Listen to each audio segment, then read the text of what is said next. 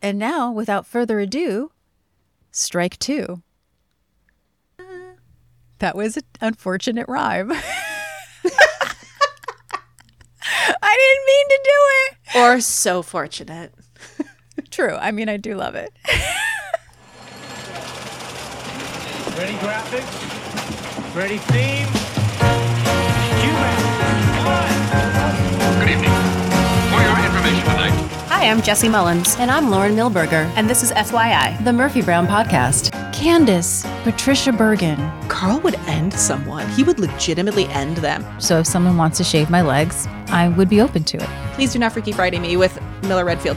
And on today's episode, we'll be talking about Season 3, Episode 4, Strike 2. Hi everyone, it's Lauren. And this is Jesse. We are recording this from the future. You're welcome. We recorded the strike episode right after the strike, so it was a bit ago. Yeah. And now we have a little bit of a preview of what's to come for Season 3. Yes, we're very excited, and you can tell by some of the lengths of our recaps of our episodes how excited we got to talk about Season 3, which is going to, I think, positively affect your listening schedule. Yes. The next couple episodes after Strike 2 are probably our most requested episodes and our favorites. Mm-hmm. So they will be two-parters. Now, we usually drop episodes bi-weekly, but what we're going to do is for these two-parters, which we have done previously in the past, is to not disconnect you from finding out what happens, is instead of dropping the two-parters bi-weekly, we will be dropping the two-parters weekly. This way, also, it doesn't mean that you spend an entire month listening to us talking about only one episode. Yeah, maybe you're one of the people that this is not the episode that you like, and therefore you would get another one directly the week after the two-parters. Yes. And then after those 3 episodes, we'll be going back to our usual bi-weekly drops for one continuous episode. Yes. So for your minds, the easiest way to think of this is that you will still get a new episode every 2 weeks. Just some of your episodes will take place over 2 weeks. Exactly. So really, we're not changing much. Nope. We're just talking more and being extra excited. But we hope you join us for that because we really have a wonderful time talking about these episodes. We've been waiting, y'all. We've been waiting. And just as a reminder, you can watch the full episode. The link is on our website. Hi, everybody. We did not time this, that our episode we were supposed to record when the strike happened was about a strike. You know, the universe, she's a sassy, clever little gal. She is. She was like, I think that your episode should be thematic. And man, did we find a lot resonating. Yes. How have you been these months that we've been away? Thank you for supporting us. Thank you for the notes and the support on social media. And it meant so much to us that you were with us, even though we couldn't be with you. We really appreciated you understanding and enthusiastically understanding why we went on the hiatus we did and supporting the strike efforts themselves, both the WGA and the SAG-AFTRA strikes. It's really heartening for us, especially those of you, we know we have a lot of listeners who work in the industry or have been in the industry before, but it really meant a lot to us, our listeners who are not part of this industry, to understand and just unquestionably support. We're very used to other people not understanding what it's like sometimes, and to have you just take us at our word and do the research and support us and our fellow artists. It was incredible. It gave me a lot of hope. Yeah, me too. And now we're back to talk about a strike on Murphy Brown after we had a strike of our I feel own. like what we did energetically is we got everyone primed and ready for the first strike of Murphy Brown. And then leading up to this one, everyone was like, oh yeah, Murphy's striking, we're striking. The gang is ready. Oh, I like that. That was good. Yes, and for those of you who are listening in order, this episode is called, as you heard a moment ago, Strike 2, because it is the second strike. The first episode that dealt with the strike was about the crew. And this is about creative, which is also really amazing because obviously WGA and SAG-AFTRA, both creative outlets, much like with the anchors of our Murphy Brown gang, they're on camera. And so this really seems perfectly timed for what just happened. Now, a lot of the big sticking points for SAG-AFTRA was money, residuals, being paid a proper wage, and not just for the actors who are movie stars, right? And that's something that Frank talks about in this episode. They're striking for the little people. It's not just sort of for them. And to have that support is very important. You know, a lot of people don't realize that only 1% of the Screen Actors Guild actually does work consistently. Yes. That's the most important thing is to conversations that I had with people in person over these months was the fact that the people that you think are movie stars, the people that you think of when you think of professional actors that are the big names that show up, you know, have a big arc on a TV show or in the MCU, or you know immediately by face and name, that is not the majority of SAG-AFTRA, and that is not who the strike is for. The fact that they are speaking up and supporting the strike is so important because they are understanding that they are part of a guild, they are part of a union, they are part of a larger effort. And you know, one of the things that I thought was the most important going into this strike was the conversation of residuals.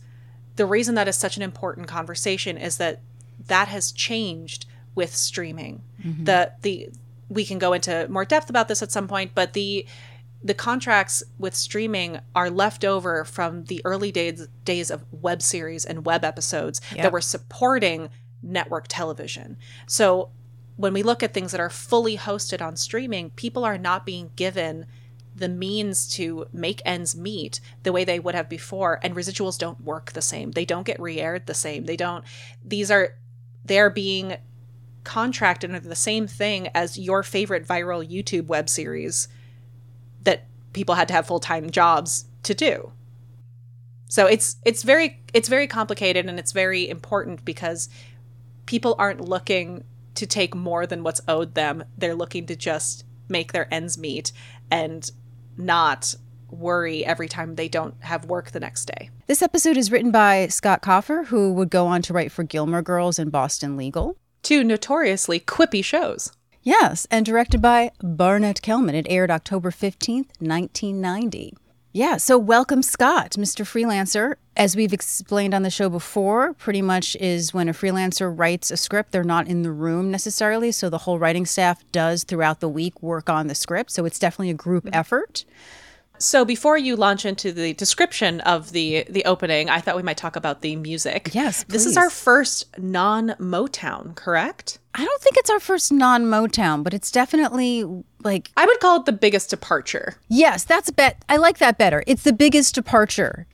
It feels the most non-Motown. Because we've had Aretha Franklin, but like technically, Atlantic, not Motown. Mm-hmm. But you're right. This definitely feels the most departure. And I was quite shocked when I looked it up. Yes. So the song is Working in the Coal Mine, which I always thought was working in a coal mine. So thank you for the correction, research.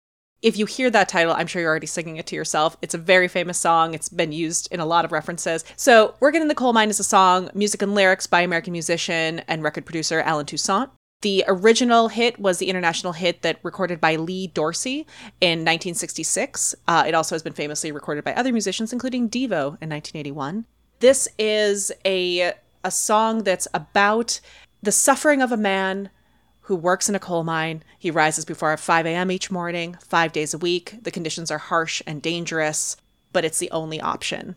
It is a working man's song. He repeatedly asks the Lord, how can this go on? He complains that he's too exhausted to have fun on the weekends.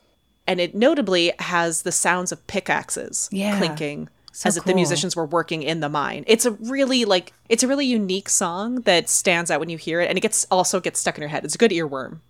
But I know that you had some information about Allen Toussaint. Yes, I've recently become familiar with Allen Toussaint through being a fan of Elvis Costello, and realized going back that actually I had seen him perform at a benefit for Katrina at Madison Square Garden because he lost his studio in Katrina and really had to sort of change. He had to move to New York. It's a really interesting story. And I want to say that for people who are fans of Allen Toussaint, I am not going to be able to talk about the entire breadth of his career. Fair. There's so many songs that you may not realize that he worked on, but I would like to sort of give our audience a small little taste of who he was. A real legend in New Orleans, particularly, and also people who are more familiar, I think, with R&B and folk in 1970s music. For example, in the New York Times, they said that he was the soft-spoken embodiment of the city's musical tradition, revered as one of the master craftsmen of the 20th century American pop, and the pantheon of New Orleans music people from Jelly Roll Morton to Mahalia Jackson to Fats Domino. He was also a longtime producer of the New Orleans Jazz and Heritage Festival. But what's interesting is that he worked up right until the end. He actually passed away in Spain right before a concert, a sold-out concert. He started in the 1950s, where he was discovered by Fats Domino's producer. And then he really was sort of behind the scenes. He started C. Saint Studios, which is unfortunately the studio that was lost in Hurricane Katrina. He not only worked with LaBelle, Dr. John, people like Paul Simon, Robert Palmer. He was in his sort of small little niche, but what we might consider sort of more mainstream pop at the time became very interested in working with him because he was just so amazingly talented. And I think a lot more people, unfortunately, might know his work through them. The Rolling Stones. In 1977, Glenn Campbell recorded his song Southern Nights. As I mentioned, he started working a lot with Elvis Costello, which is how I became a fan of his. In 1998, he was inducted into the Rock and Roll Hall of Fame. And what's sort of also interesting is that, the second half of his life sort of changed where he became more of a performer, wore very sort of flamboyant costumes, really, really enjoyed being on stage, even though he'd sort of been kind of like either, a behind the scenes person in terms of just the writing and producing or in terms of just like playing the music in the background. Even the first song he recorded was sort of dubbed over by Fats Domino. It was meant to be like a track, right? Like he just wrote these sort of amazing songs. Joe Cocker, Etta James, also people that were influenced or he worked with. So also I think is interesting is that Katrina, although being so devastating, really kind of changed his career because that's when he began performing at Joe's Pub a lot in the East Village because he didn't have a home anymore. He was sort of transplanted to New York City. In 2013, he was awarded the National Medal of Arts at the White House. And I've listened to some interviews with him. He seemed like such a lovely, fun, energetic person who just loved music so much. I definitely recommend that you take a longer look at his work in a way that I just can't do today. Elton John talked about meeting him as if he'd met the Dalai Lama. Yeah, I was really excited when you said you had some information on him because I had looked at the working in the coal mine. I'd looked at the song. And then that led me to go click on it, just be like, oh, I wonder what she's going to talk about. I did not realize what an impact he had on so many things that I enjoy. Right, yeah. And now I can't unsee his name everywhere. Yes, it's right? really cool. It's really cool. And I just saw Elvis Costello in concert, and he did one of the songs that they wrote together live. It was really great. Oh. Yeah. Oh, what a good concert. Oh, it was so great. This music accompanies the opening of the episode, right, Lauren? Yes, we do. We have this song to, even though it's, as you've mentioned, talking about working in a coal mine, it's supposed to talk about the idea of working as a reporter, that it's hard work and all the things that you have to do. And we have sort of a montage of season 1 and 2, although we have one scene from last week of Frank going into the bank. But pretty much it's Jim, Corky, and Frank in the field in different episodes. Jim getting beat up, and it's how you play the game, which is perfect. We should always relive Charlie Kimbrough's physicality at any time that we can. We should always relive it. Seriously. And also importantly, scenes from the last strike episode, just to remind people in season 2, the crew went on strike and all chaos and havoc went down. When I saw the title of this episode, I was like, oh, strike 2. I was like, oh, that's funny because strike 2, strike 3, you're out. Yeah. So here we are. And then it also reminded me, I was like, oh, we have done a strike episode before. It just, I love this show. That's all I'm going to say. Please continue. So then we cut to the bullpen. It is the morning meeting. Miles is anxious and upset that Murphy is late, as per usual. He wants the whole gang to wait by the elevator, just looking at their watches, which, of course, in comic timing means that Murphy comes right out of her office to see Miles at the elevator and accuses him of being late. He really needs to work on that. She's so excited because she has a story. I also need to pause for a moment to talk about something frivolous in the fact that Candice Bergen now has what I would call official season 3 hair. She sure does. No, the hair has arrived. It's very sleek. I find it very interesting that we're going from she had that sort of perm in season 2, which feels sort of very 80s, and now we're going into sort of the sleekness of the 90s. Not that we didn't have curly hair in the 90s, but I feel like this just is a very quintessential Murphy Brown look to, I think, how most people know her. Yes. We're in that time in the early 90s where we still have like the echoes of the poofy curled bangs, but they're more up and they're being kind of combed and sprayed back into the rest of the hair. It reminds me of a teacher I had growing up where she would do that. And I always thought, as opposed to the Farrah Fawcett feathering of hair, it genuinely to me looked like bird feathers, because you would have these layers and waves that used to be big and curly in the front. And now they're just kind of trying to incorporate them back into the sleek look. And the team that does that to her hair is so good. It looks so cool. I don't know how anyone recreates that in real life, but she looks so good. And she's blonder, right? I think there were some highlights. Yes, highlights. Okay. I love it, is what I'm trying to say. It looks, speaking of people looking incredible, jumping a second forward, but Faith Ford and Corky need to be in that red way more often. Oh, everyone, yeah. That red shirt with the like burgundy red scarf, that color is incredible. I know we see her in a lot of blues and teals and more of the, like, I would say the bridesmaid-esque colors of the late 80s, early 90s, but that deep saturated red looks so good. There was a TikTok where a girl was saying she wanted to look like 80s vintage for prom, and she was asking how she goes about doing that. And this incredible Gen X woman jumped in and was like, here's the deal. There are two different 80s. There's early 80s, which is like soft with like the lace and the kind of, I call it like almost shepherdess style, like frothy lightness and pastels. And then you have late 80s, and then you have like intense colors, sharp lines, highly saturated, blocky. I really see that in when we met Corky and into this time, she was still in that like early 80s delicate Southern Belle shepherdess style. And now I like that we're starting to see a little bit more of the 80s into 90s vibe starting to come in. Yeah, it's almost like when we did I Want My FYI. That sort of 80s Memphis look, which I associated with the 90s, and I was shocked to find out it's considered an 80s look, because I was like, well, that's what I think of like my childhood in the 90s, you know, also in the sense that like most school systems also have old stuff. But I digress. Exactly. I was like, that could also be it. Murphy wants to proceed with my story, my fabulous story. But Frank says, why bother? Because they're going to go on strike. So here's my question to you, because I think a lot of people might not realize this. We assume this is AFTRA, correct? I'm thinking about the time period. Or is this going to be some sort of made up strike between the network producers? Because my assumption is that this is AFTRA. I'm going to say both and. Okay. In that if it was the real world, I would assume AFTRA. But also we got a little bit of magical realism here. And I think that there is, because the average viewer might not know that distinction. Sure. I feel like the conceit of the show is that there's a specifically newscasters guild. That's what I think that they are implying, perhaps. Especially because of the signs that we see later in Phil's. I think for our knowledge, it's AFTRA. I think for the show, there's a newscasters guild. And the reason I bring this up to our audience is that people may not realize that SAG-AFTRA used to be separate. And AFTRA was... It's very recent. It's a very recent It is merger. very, very recent. But I think that some people may not realize, who maybe aren't as up to date or know a lot about the entertainment industry. We all voted on it. I was in SAG at the time. It was something that was happening that I think is even sort of a discussion that is relevant today, because by merging, it helped people merge their hours for their health insurance, because it was becoming an issue. That was a huge part. It was a huge issue. And that's why I voted yes, because I had a lot of friends who were having trouble where it was like they technically made enough hours, but they were from two separate unions, so they couldn't bring them together. But AFTRA originally is the American Federation of Television Radio Artists. And that's where all of the newscasters and the news people really were from.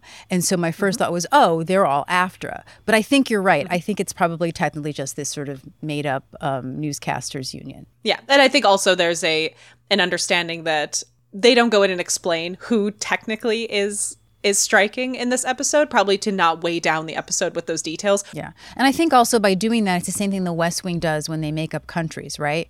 You take out everyone's prior biases on something, and you let them just listen to the debate and not worry about whatever sort of, old ideas they have about something. So I think and while making it very clear what it is they're referencing. Yes, and what I was talking with Jesse with Mike was that it was interesting to listen to Terry Gross, who has played herself on a bunch of television series.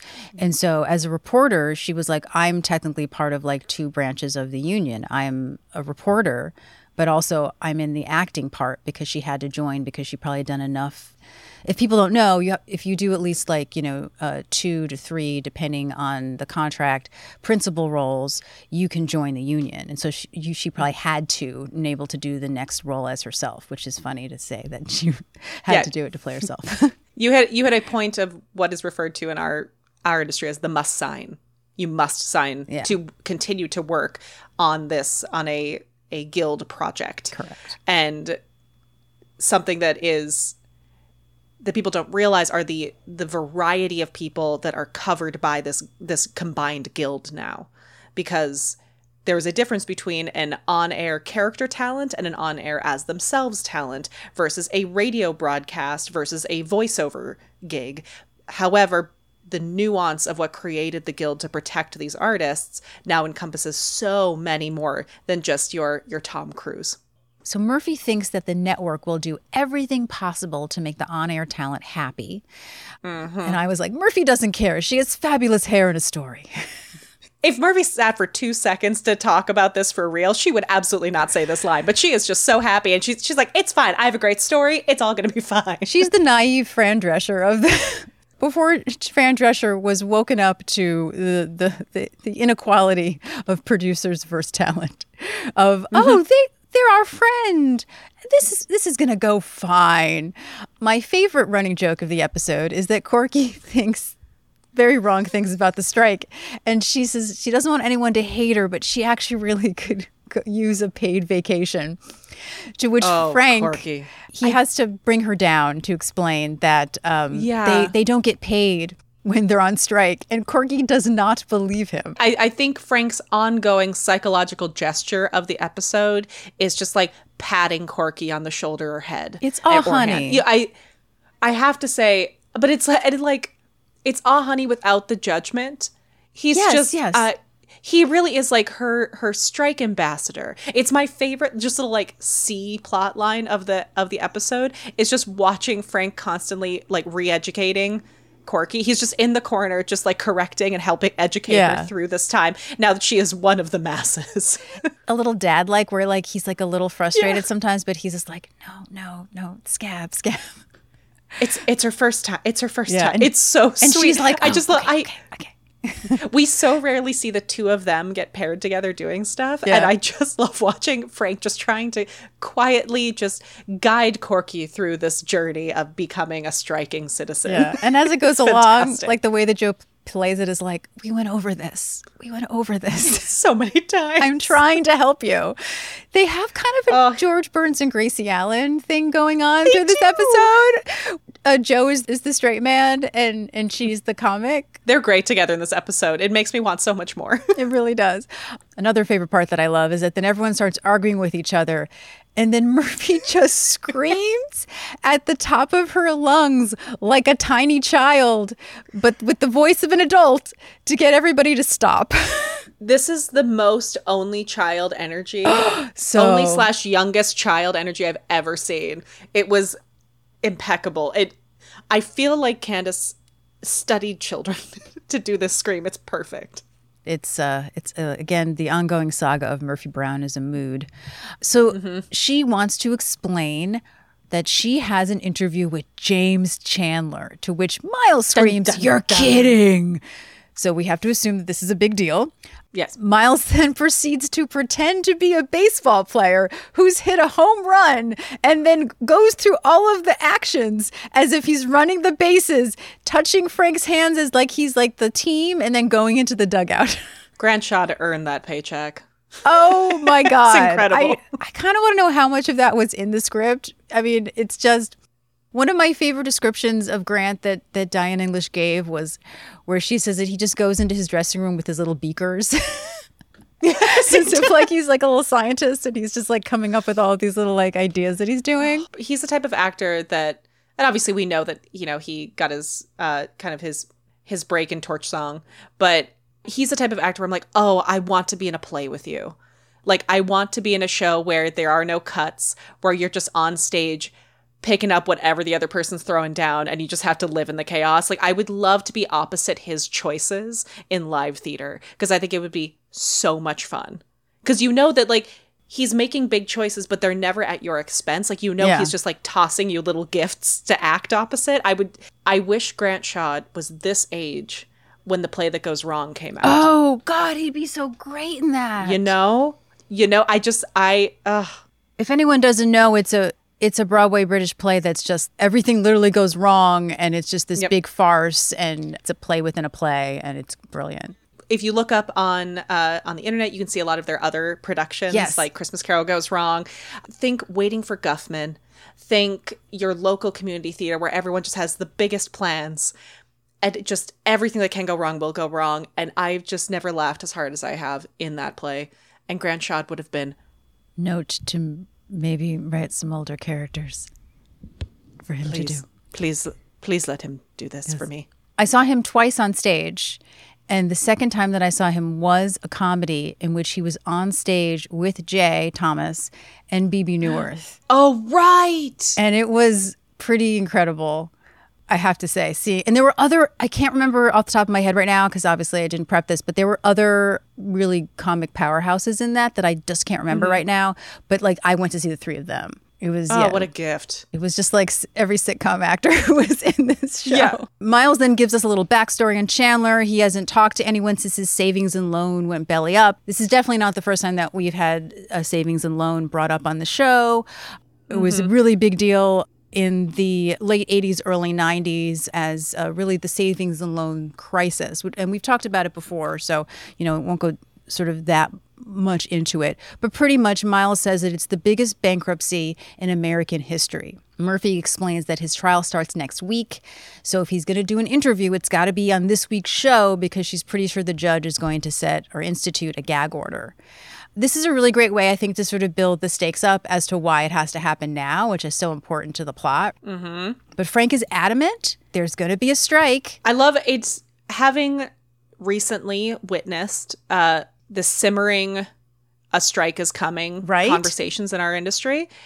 It's something that I'm not sure everyone realizes if they're not, union adjacent, is that that it's coming for a while. You know when the contracts are up. You know when people are sitting down. Whispers are happening on either side. You are very aware. And so this doesn't come out of left field. It might for the average person who isn't paying attention to that industry, but Frank's been around for a while. Frank knows the rumblings. He knows what's going on. He's like, they're friends with Jim the Killer Dial. Like, they are very aware of what's happening. And watching Frank, I just saw somebody who has been working in his industry for a long time and understands the grumbling and understands the whispers. He is an investigative reporter, so like... If anyone can read the signs, it's our investigative reporter. Yeah. I love that the way that Joe plays it is that it's like a confidence that he knows, but also a little anxious as well. Like, it's going to... Well, because... It's going to happen. Yes. Well, also Frank is worried that they're going to start... reruns of FYI, and then at some point they're going to get to the episode when his toupee fell in a sewer grate. We no longer have the rug after he burnt it. Thank God. I actually forgot that we hadn't seen it in a while until I saw the montage. And I was like, oh, there it is. Yeah, I know, me too. And I was like, oh, yeah, that's right. Because before we saw Frank in that Miles episode on location, we had a whole debate of whether, like, does he wear the rug when he's on location? Because he doesn't wear it in real life. He didn't even wear it to the Humboldts, I think. It's so strange that people are like, okay, he just wears it for the show. But I do love the fact that they obviously decided not to do it anymore, but they made it fit into the plot. Like, it makes total sense that, like, he burned it and he's done.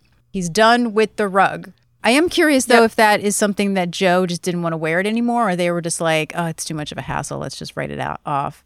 Actually, I have too many potential, obviously, it's probably a little of both. Now, Murphy reminds everybody, Jim the Killer Dial. That's my man. Yes, he is. He is the negotiator, and he's on our side. And It's so great that such a great little comic moment. It's everyone in this scene is so brilliant. Candace is all confident about her gym, and then the elevator opens to find a Jim Dial so disheveled. His little pocket square is like askew. I literally wrote pocket square askew. Oh my God, so did I. It's the alliteration. If there, pocket square it's askew. how you know. Pocket square askew. It's how, gorgeous. But also it's just that visual. Like you see his energy is back and down. But the pocket square is how you know it's something bad. Strike. It's just Strike. That scene is just like how we all sort of feel, but you know what happened. It was like the killer has been silenced. Strike. Oh man. It just punches the joke. And then Frank goes, "Told you." They bring Jim over to the table. So Miles just can't believe that they're not all reasonable people, which Jim, of course, goes, "Oh, sure. At 6 a.m. there was a fist fight over the last raisin bagel." Jim is just so upset about how petty everyone was, and they're grown men and women, resorting to name calling, and he's just so frustrated. I really appreciate this is so in line with Jim, which we see later, right? Like as much as he wants to later on mock, which I guess he really does a little bit, the people on screen, it's going against his morals. It's almost like they're mocking back to him his industry by doing a bad job. Jim is an Enneagram 1 if I've ever seen one, and I am one.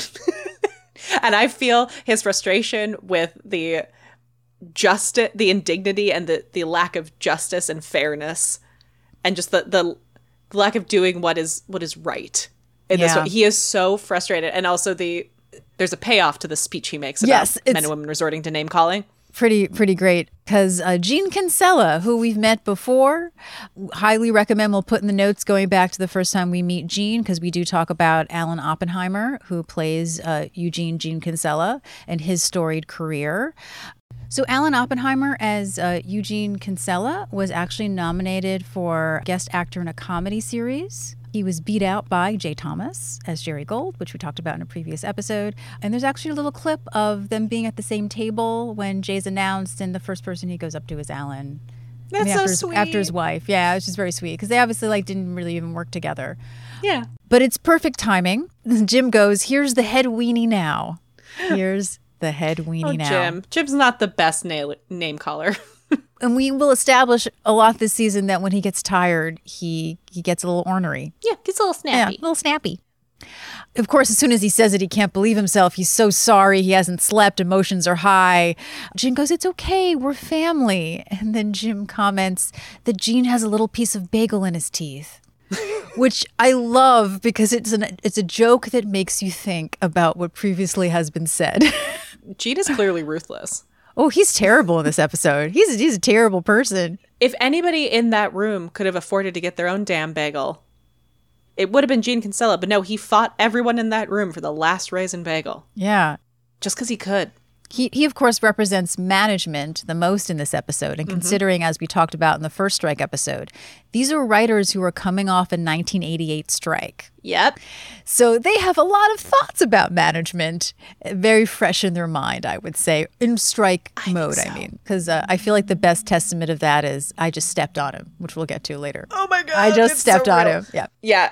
Gene sucks in this episode. But so I have a question just from the protocol of strike. Okay. The newscaster's strike negotiator has walked in and said, "Strike. They are on strike." Yeah. Now, I know that Frank's about to say something about this, but that's real messed up. It's real messed up that Gene Kinsella walks his ass over to the bullpen to talk to his newscasters. Oh, yeah. Following their negotiator who's coming to tell them they are on strike. He should not be speaking to them. No. He's a horrible little person. Well, and also you think about, you have Miles, who's relatively new. He's, gone through a crew strike, but not a strike with the people he hangs out with the most. Yeah. And then you have Corky, who's never been on strike before. And so you have this man in a position of power who just strolls on in, acting like nothing has changed with the power dynamic. When hasn't management tried to take advantage of talent? Uh-huh. Yeah, that type of power play, that type of moving as if the kind of confidence of no, there's nothing wrong with him talking to them right now. They're just talking about things. That's how people get unknowingly scabbed. Yeah. Oh, yeah. Oh, absolutely. Anyway, which we will talk about. But I was just like, Gene. Gene You, is the POS. worst. Gene is the worst. Corky has so many questions for Gene, from ethics to protection. Do they provide sunblock or do we bring our own? Great question, Corky. Honestly, this is why you look so good. She does. Frank, here to teach her. First lesson. He's ready. Do not talk to management. They are striking for their brothers and sisters in the smaller cities who don't have the same benefits that we do. It's called solidarity. Correct. Long history of labor whose blood and sweat made this country great. I thought the writers did an incredible job in this episode of making these points that were very resonant and current to them about their lives, but made it about a different subject, like the idea, a different industry striking. They were still able to make those points about what solidarity means, what a strike actually is. Because I think even with the crew strike that we saw, we didn't fully understand it because our leads weren't on the crew. They were the people that were being quote unquote affected by it. But being able to watch our characters go through a strike allowed us to, in light and quippy ways, learn more about what that actually means. And I think a lot of people still aren't fans of unions and they don't understand why they're needed. Mm-hmm. Which is too bad. And I, again, encourage educating yourself. Agreed. Gene is very clear that this is not personal. It's a business decision.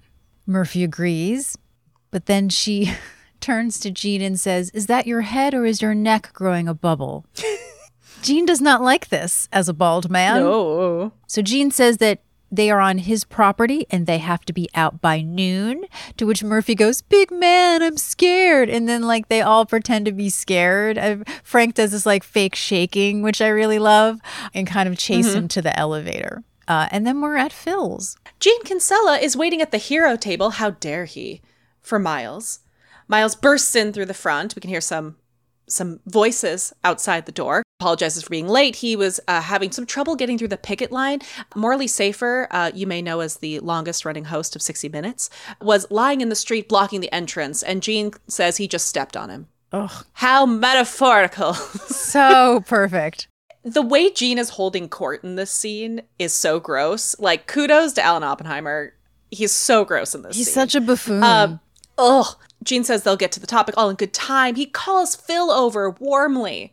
"Phil, my guy," kind of energy. Says he wants to order a Phil burger. Actually, no, they have the regular menus. Gives them a different set of menus. It's the Phil burger, but there seems to be something different. He says, "Oh, that's the management menu. The difference is $5." They're shocked that Phil would do this, and he says, "You have Phil's confused with Switzerland. You know that Phil's going to be a union man." Of course. In this and in many worlds, management is a bit oblivious to who doesn't like them. They, of course, for some reason, think Phil's going to be on their side. I also would say that probably management spends less money at Phil's. When is the last time Gene Kinsella was in Phil's? I also think Miles is only there because Miles is with the gang. I don't think Miles would ever have become a Phil's regular had he not wanted to be in with the gang. If Miles had wanted to be Gene Kinsella, Miles would not be a regular at Phil's. I mean, he still calls him Mr. Kinsella even when they're on the air. Yep. Gene is very excited now that they've ordered to tell Miles the big news, which is, does he remember last year when Jim was in Libya on assignment and they had a guest anchor? Listeners, you should also remember this. Yes! That was season 2, episode 2, Anchors Away. If you haven't listened to that episode, please go back because we go through the history of the career of Christopher Rich, who is going to be playing this next person who many of you may know as the husband on Reba. Mm-hmm. It's an incredible episode. It's one of my favorites of season 2. This is part of the montage that we saw, where we saw Jim in the field. Mm-hmm. This is referencing that.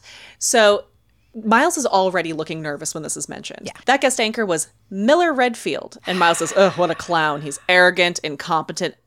And Gene says, "and very much in demand because he's willing to cross the picket line." Oh. They've hired him to replace Murphy. Miller! Not only was it awful when this just pissant came in to replace my beloved Jim, but the fact that he's coming in to replace Murphy is just, it's so much worse. And Miles understands that. He says, "With all due respect, Mr. Kinsella, the man was a disaster. He froze on the air. His questions were incoherent. They still run highlights of it on Letterman. Please go watch that episode because that is a perfect summary. Yes, and I will put a link to that episode of the podcast in the summary if people want to go back and listen to that as well, if they haven't already. Gene says, well, he's matured now. He spent a year in their bureau in Kuala Lumpur, and it did him a world of good. And before that, he was in, was it East Yemen? What was it? I think so. Yeah. Yes. Yep. Miles is a bit unsure. To be fair, he does say the pressure of carrying a show, a live network show. And Gene says, oh no, he's not asking him to fly solo. Gene himself is going to take over Jim's spot. Buffoon.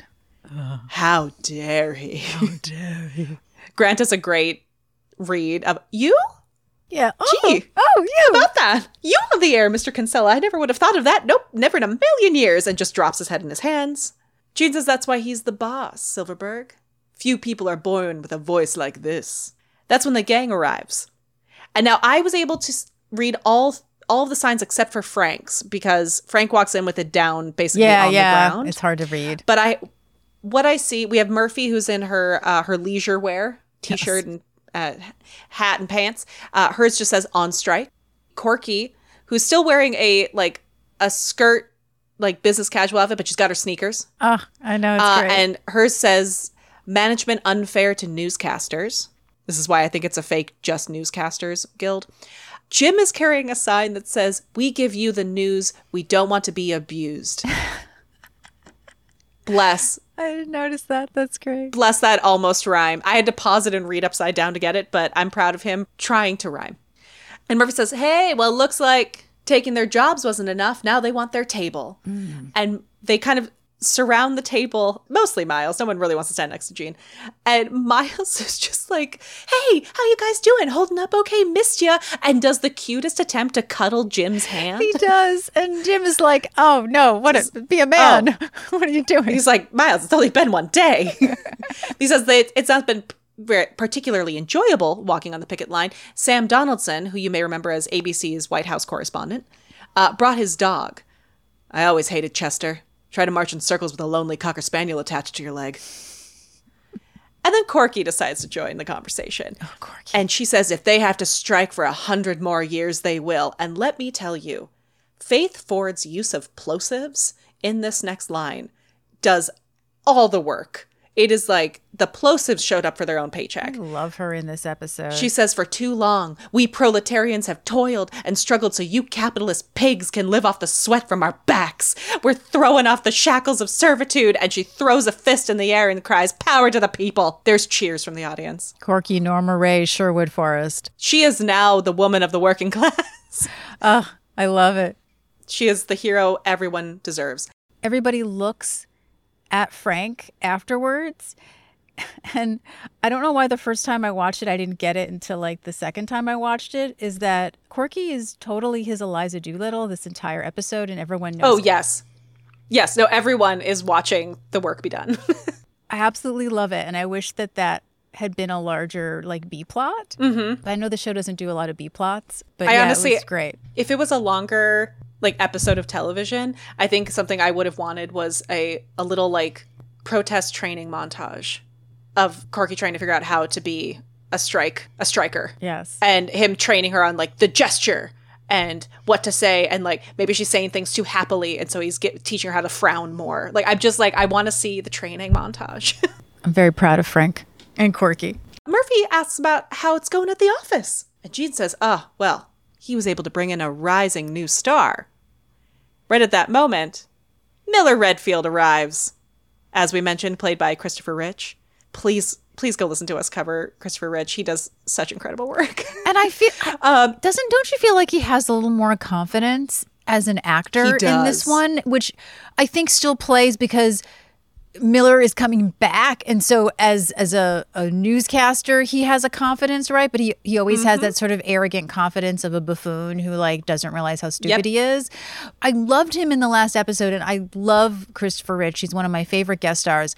But I loved watching him in this episode because it was oh yeah, you got this. You are just really bringing your A game so much. And I think it's because in an actor, when you're invited back, you have that confidence, right? I think Christopher Rich, the earned confidence to appropriately play Miller's unearned confidence. Yeah.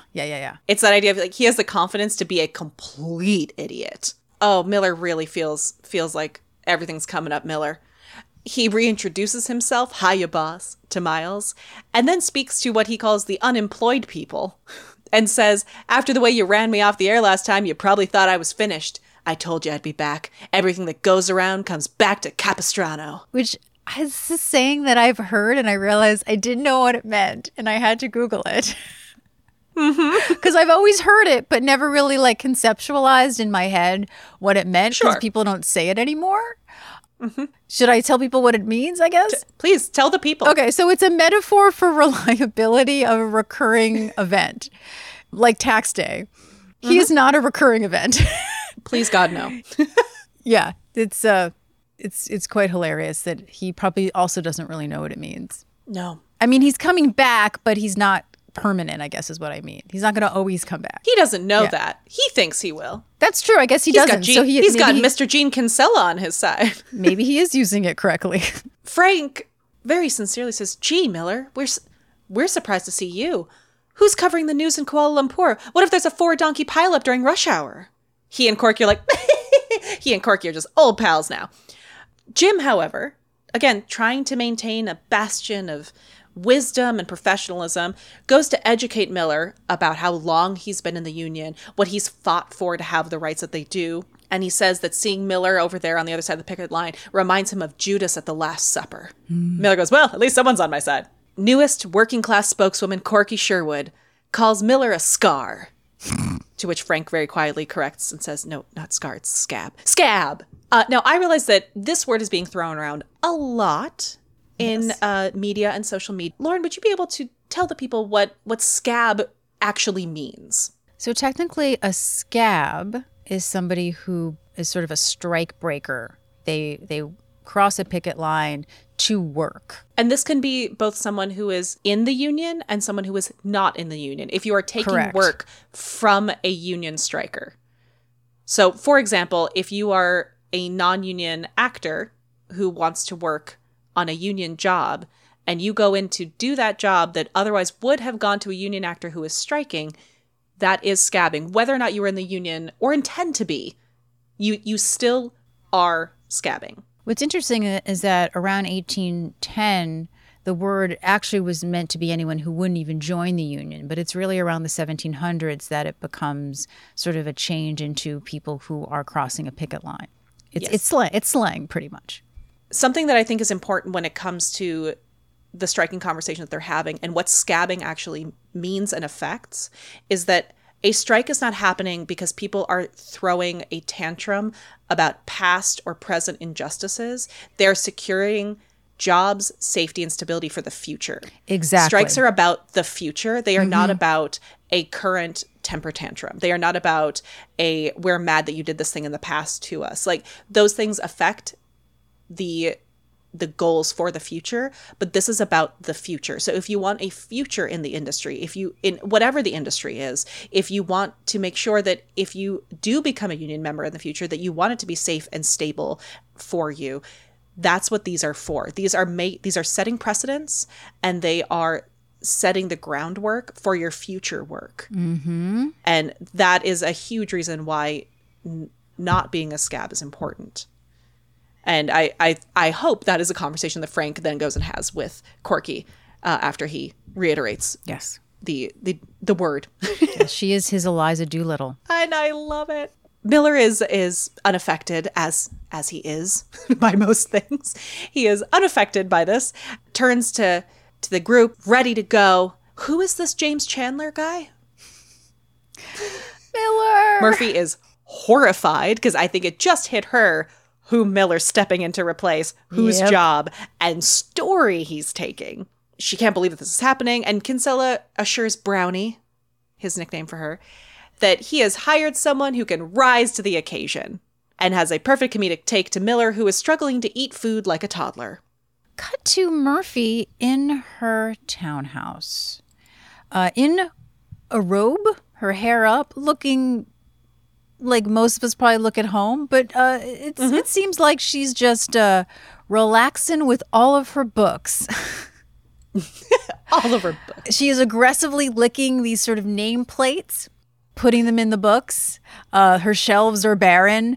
Eldon comes in inquiring when the strike will be over, when she's actually going to get dressed today, because she is driving him nuts.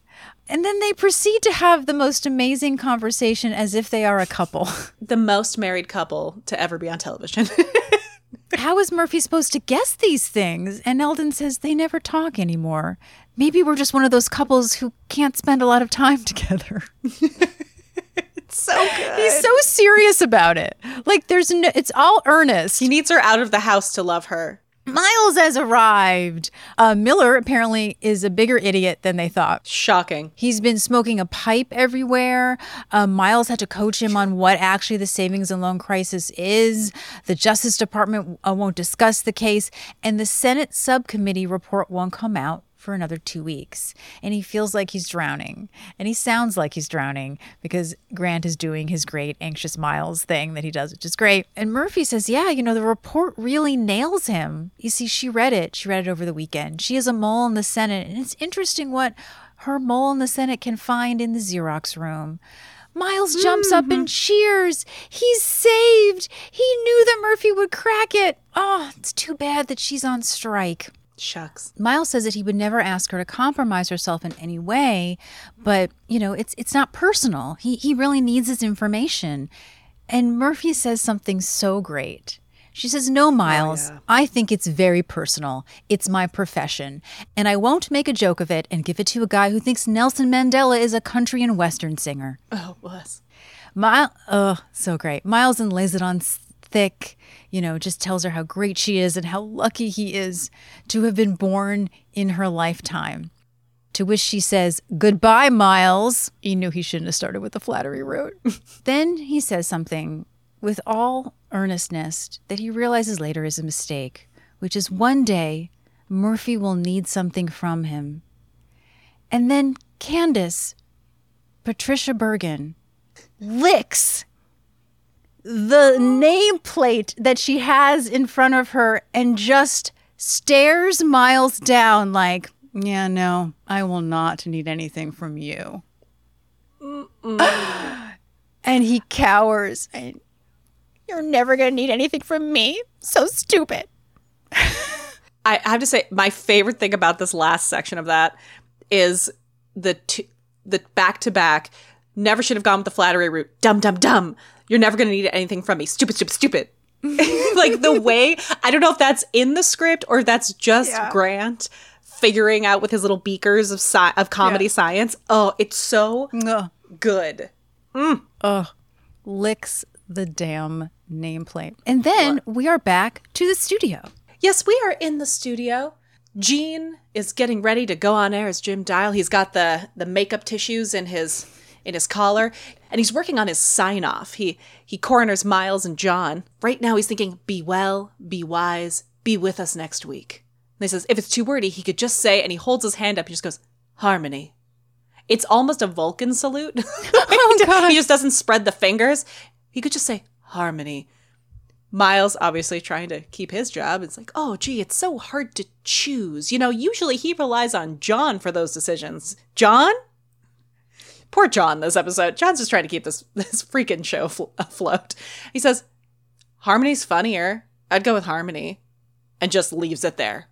Miller arrives. It's the best crew in television. He calls John Bill. He gives a shout out to Hairbrush Lady. Hairbrush Lady. I wrote that down. Oh. Hairbrush Lady.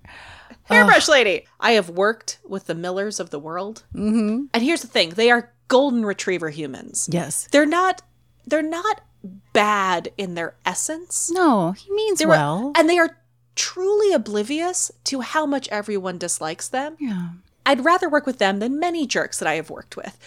But the way it grates, what must it be like to live in that oblivious state? It sounds so relaxing. It sounds like a nightmare. Oh, I don't want to be that universe. If you're listening, please do not Freaky Friday me with Miller Redfield. But I wonder how much more relaxing it is in there. There's a lot of space. So much space. So much space. Such a waste of space, to quote Contact. Miller makes his way over to the chairs where he'll be hosting the interview with Chandler and says, "Okay, cameras, let's have a good show." And asks who has his close-up. And lucky us, it's Carl. Carl the Defender. Carl, who would love to go by Carl Brown. Carl would take her last name. Oh, totally he would. Miller says, he just wants to say one thing. 3/4 shot on this side of the face and never profile. Carl says, quote, "I didn't like you the last time you were here, and I don't like you now. You're taking the bread out of my Murphy's mouth, and that's the same as taking it out of mine." And Miller Oh, Miller. pokes at Carl's stomach and says from where he's standing, Carl could use less bread, and then laughs like they're buddies.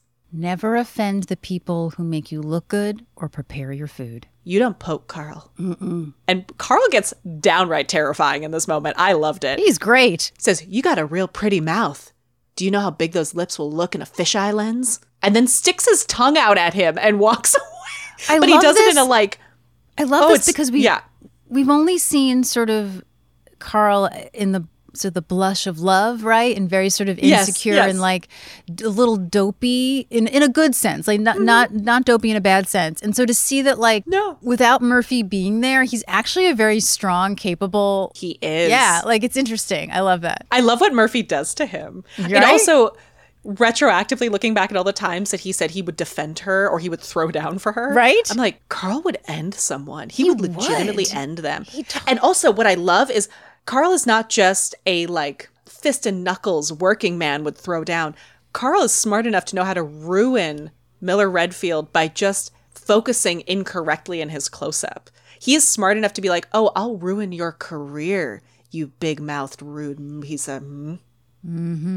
Oh, Carl is devious. I love Carl. Anyway, Miles approaches as if Miller is ready. Is the material straight in his head?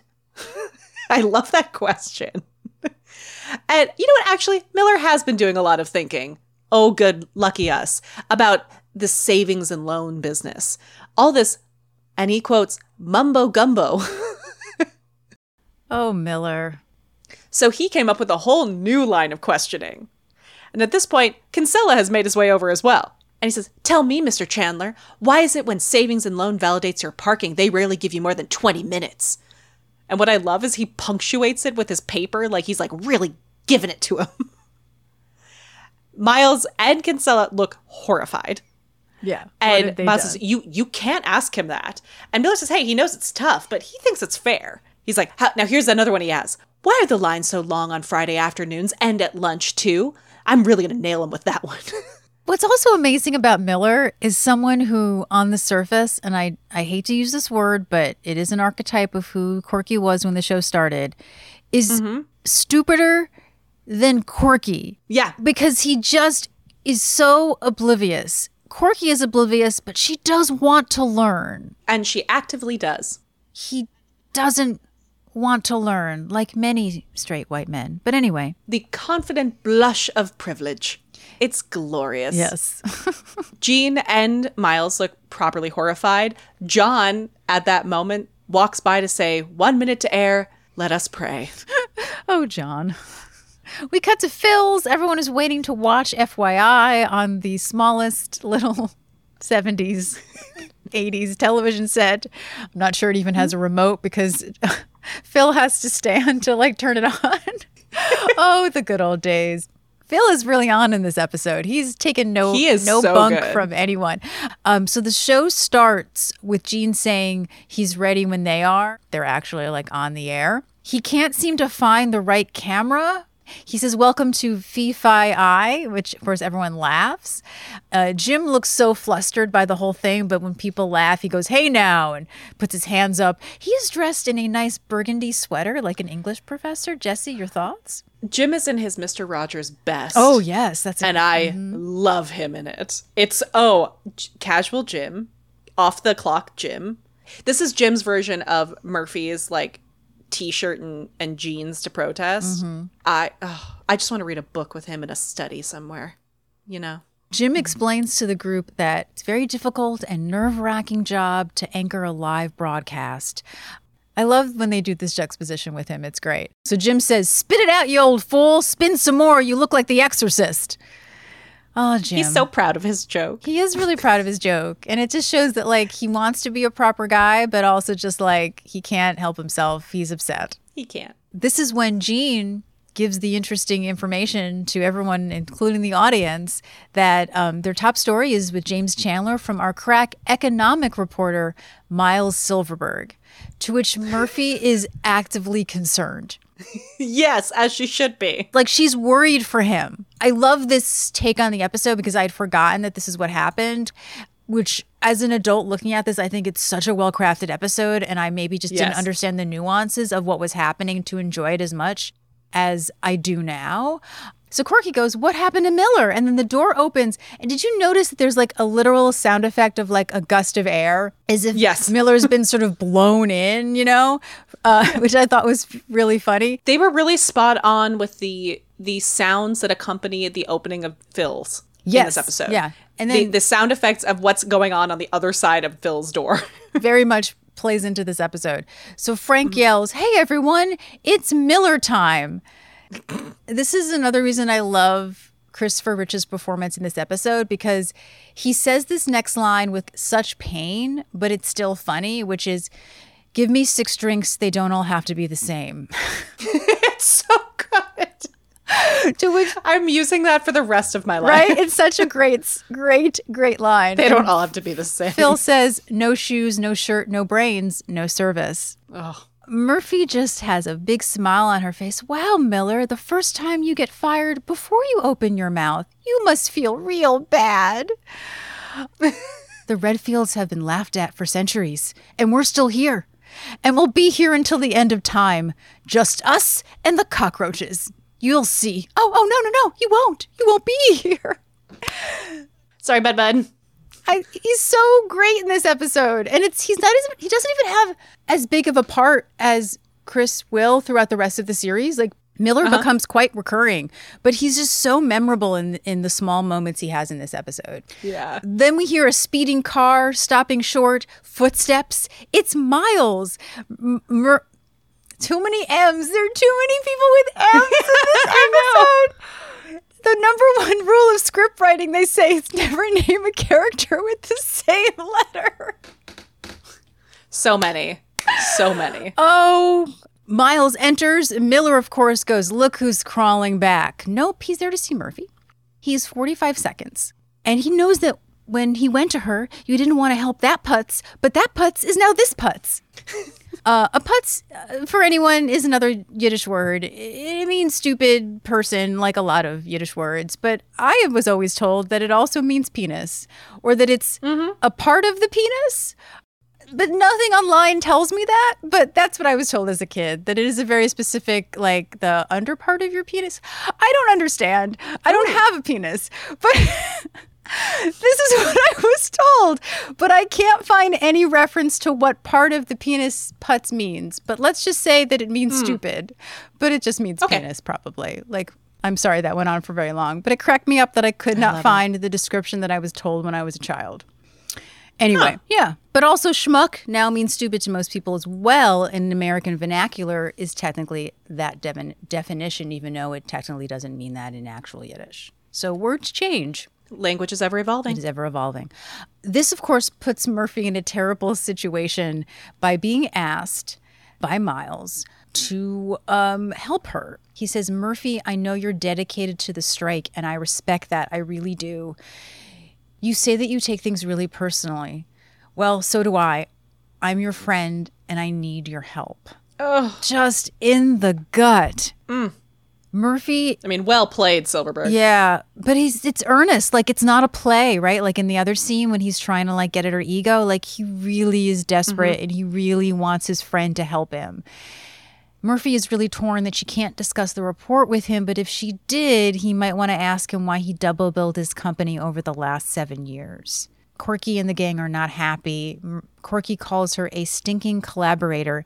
And you know what we do with stinking collaborators? We shave their legs. Frank corrects her that we shave their heads. Also true. Also, sure. All of the above. Why not? I mean, we want to help each other. So if someone wants to shave my legs, I would be open to it. Yeah. And Murphy really gives this very sort of passionate sort of speechlet about how Miles has been there for them so many times. Can't she help a friend in need? It wouldn't kill us to return the favor to Miles just once. Oh, Murphy. She's really growing. Like, she really... I feel like the old Murphy would not have acted like this, but Miles is become her good friend, and she really cares about him. I want pilot episode Murphy to meet this Murphy, kind of just slack-jawed, take in what she's witnessing. Yeah. She would never believe that she would feel like this about Miles. Frank tells her it won't just be once. Miles is going to just keep coming back for advice, and the more she helps him, the longer the strike will last. Murphy is so assured, as if she was at the beginning, that there was no strike, that Miles won't do it, that he knows how hard this is for her. We sort of close up on Miller, really sort of depressed at the bar, and then go back to the studio. Where Chandler is now in the interviewee seat, getting some makeup touch-ups. Gene is pacing. His makeup tissues are back on his jacket, which if you've ever been on set, they don't normally return the makeup tissues to your collar to just touch up. I like to imagine that Gene asked for another full face of makeup. He's probably sweating a lot. Yeah, I feel like they had to go back in and add more makeup, so they had to return the tissues because they had to put so much product back on him. John begins the countdown, and right as they're about to cut to Miles' empty seat, Miles rushes into his spot just in time to say, "Welcome back." He then asks Chandler the question, and all he gets back is, "No comment." Ugh. No comment. No comment, you say. So let me get this straight. You're saying you will not comment. Grant Shaw does the best just attempt to turn no comment into something. Little mini breakdown. And says, okay, so we're just going to throw it over to Gene. And Gene is sitting there with the entire hair and makeup team surrounding him with center frame with all his makeup tissues. And we see and we're viewing this from a TV, and we see as it cuts to kind of a filler screen of what looks like a landscape with some birds, a sunset with birds. And we're in Phil's, Murphy's staring at the screen saying that Miles had the perfect opportunity to nail the guy and he missed it. Miller decides to yell from his spot, which I think he's gotten a drink finally, just decides to to ask him about parking validation because that's what America wants to know. No one wants to know, Miller. No one does. Phil is standing right in this great shot in which Phil happens to be standing in front of Miller for this shout. We see Phil check his watch. We hear the screech of tires. Yes. Phil makes his way to the door to open it just as Miles sprints in. Oh, it's so great. Oh, it's beautifully done. And there's a couple camera choices in this episode that I really appreciate. Barnett, this is for you. That moment where Phil happens to be dirtying the foreground of the shot so we can see him check his watch. Also, something's coming up where we see over Murphy's shoulder the gang. There are just some really brilliant shots that to the story of the moment without having to cut to people. Agreed. That is, it's beautifully filmed. Miles has sprinted his way straight to Murphy. He's panicking. He thinks Chandler senses he's a rookie. He's going to stonewall him through the whole interview. He's seen her crack these guys before. She has to help him. Oh. And the gang is watching in frustration. And Murphy asks him, so you're asking me again to help you again. And the gang is standing behind her. And she says, okay, Miles, here's what you do. And the gang turns around in disappointment, disgust, frustration. Except for Jim, who goes kind of like a 3/4 turn. This is important. Mm-hmm. She says, when you're back on the air with Chandler, ask him the question again. Then just look at him. Don't say a word. And this is the shot where you just see Jim slowly turning back and listening with interest as she's talking. Also, I just have to call this out. We know I'm a Jim Dial fan. We know I'm a Charlie Kimbrough fan. But Charlie Kimbrough is so handsome. Yeah, I just have to. He's very chiseled. This shot of him. This is such a good shot of him. He's just so handsome. And I just have to celebrate the stunning features that belong to Charles Kimbrough. What a shot. You're welcome. Miles is horrified by it. He said, just sit there staring at him and him staring at me. We'd had nothing but dead air. Murphy says, not for long. And as she's doing the rest of this speech, the rest of the gang start turning around because we've seen Jim kind of look at Corky and look at Frank. And she says, not for long. This will take a tremendous amount of self-control on your part, but eventually the silence will get to him and he'll talk. You'll see. Everything you want to know will just come pouring out of him. And Miles goes, really? She says, oh, it's an old reporter's trick. She learned it from Mike Wallace. She probably shouldn't even be telling him. And in the meantime, the gang has fully turned back around. And now they all start swarming her again, saying, why are you helping him? And Jim says, why don't you just give him all their secrets? Thanks for nothing, Murphy. Murphy then, in this moment of outrage from the gang, picks Miles's wrist up and shows him his own watch. He screams, oh, God, and sprints back out. They all stand there, and she says to the room, I give the strike another 20 minutes. They all cheer. We cut to credits, and it's a different credits than normal. Yes. Because while we did just end the episode on I give the strike another 20 minutes, the credits are the results of her efforts, which is that they are just Miles and Chandler staring each other down in their seats on air, while John and Carl are in agony behind the cameras and the monitors. It's great. At one point, the actor who plays Chandler reaches down to grab a glass of water, and Grant Shaw just mirrors that as if he's doing this in confidence. And it's just... the entire credits are them just staring in absolute silence. And it never ends, and then the show just ends. Like the Murphy Brown show ends. It's just that's so great. To the point that Murphy Brown, the show itself, cut audio from this. Like there's no audio. It's absolute silence. Yeah. It's, oh my God. I'd forgotten about that, and I was like, oh, this is so good. It's so funny. Paul Collins plays James Chandler. People may recognize him from The West Wing, The Good Wife, Quantum Leap, tons of stuff, character actor. As soon as I saw him, I was like, I know this guy. Why do I know this guy? That guy. Yep. This is one of those episodes that like I really hadn't thought about, didn't think that I would enjoy it. And no, like I really enjoyed it. It's really well crafted. Acting is great. The physicality. Yay, Scott and team. This was an incredible episode. And obviously, yes, there's a lot of personal resonance and relevance for us and with current events. But I think that this is such a beautifully crafted, mature episode. Like this was an episode that was for adults. Yes. You know, like this was, I think there's a reason that I didn't remember much of it. Exactly. Like you had alluded to, because I was a kid and I wasn't fully following everything.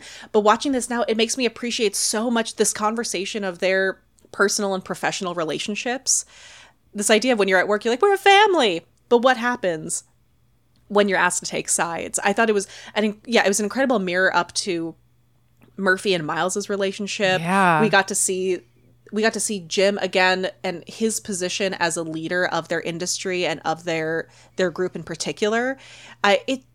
We got to see more of Carl. I just thought it was really, this is a new favorite episode of mine.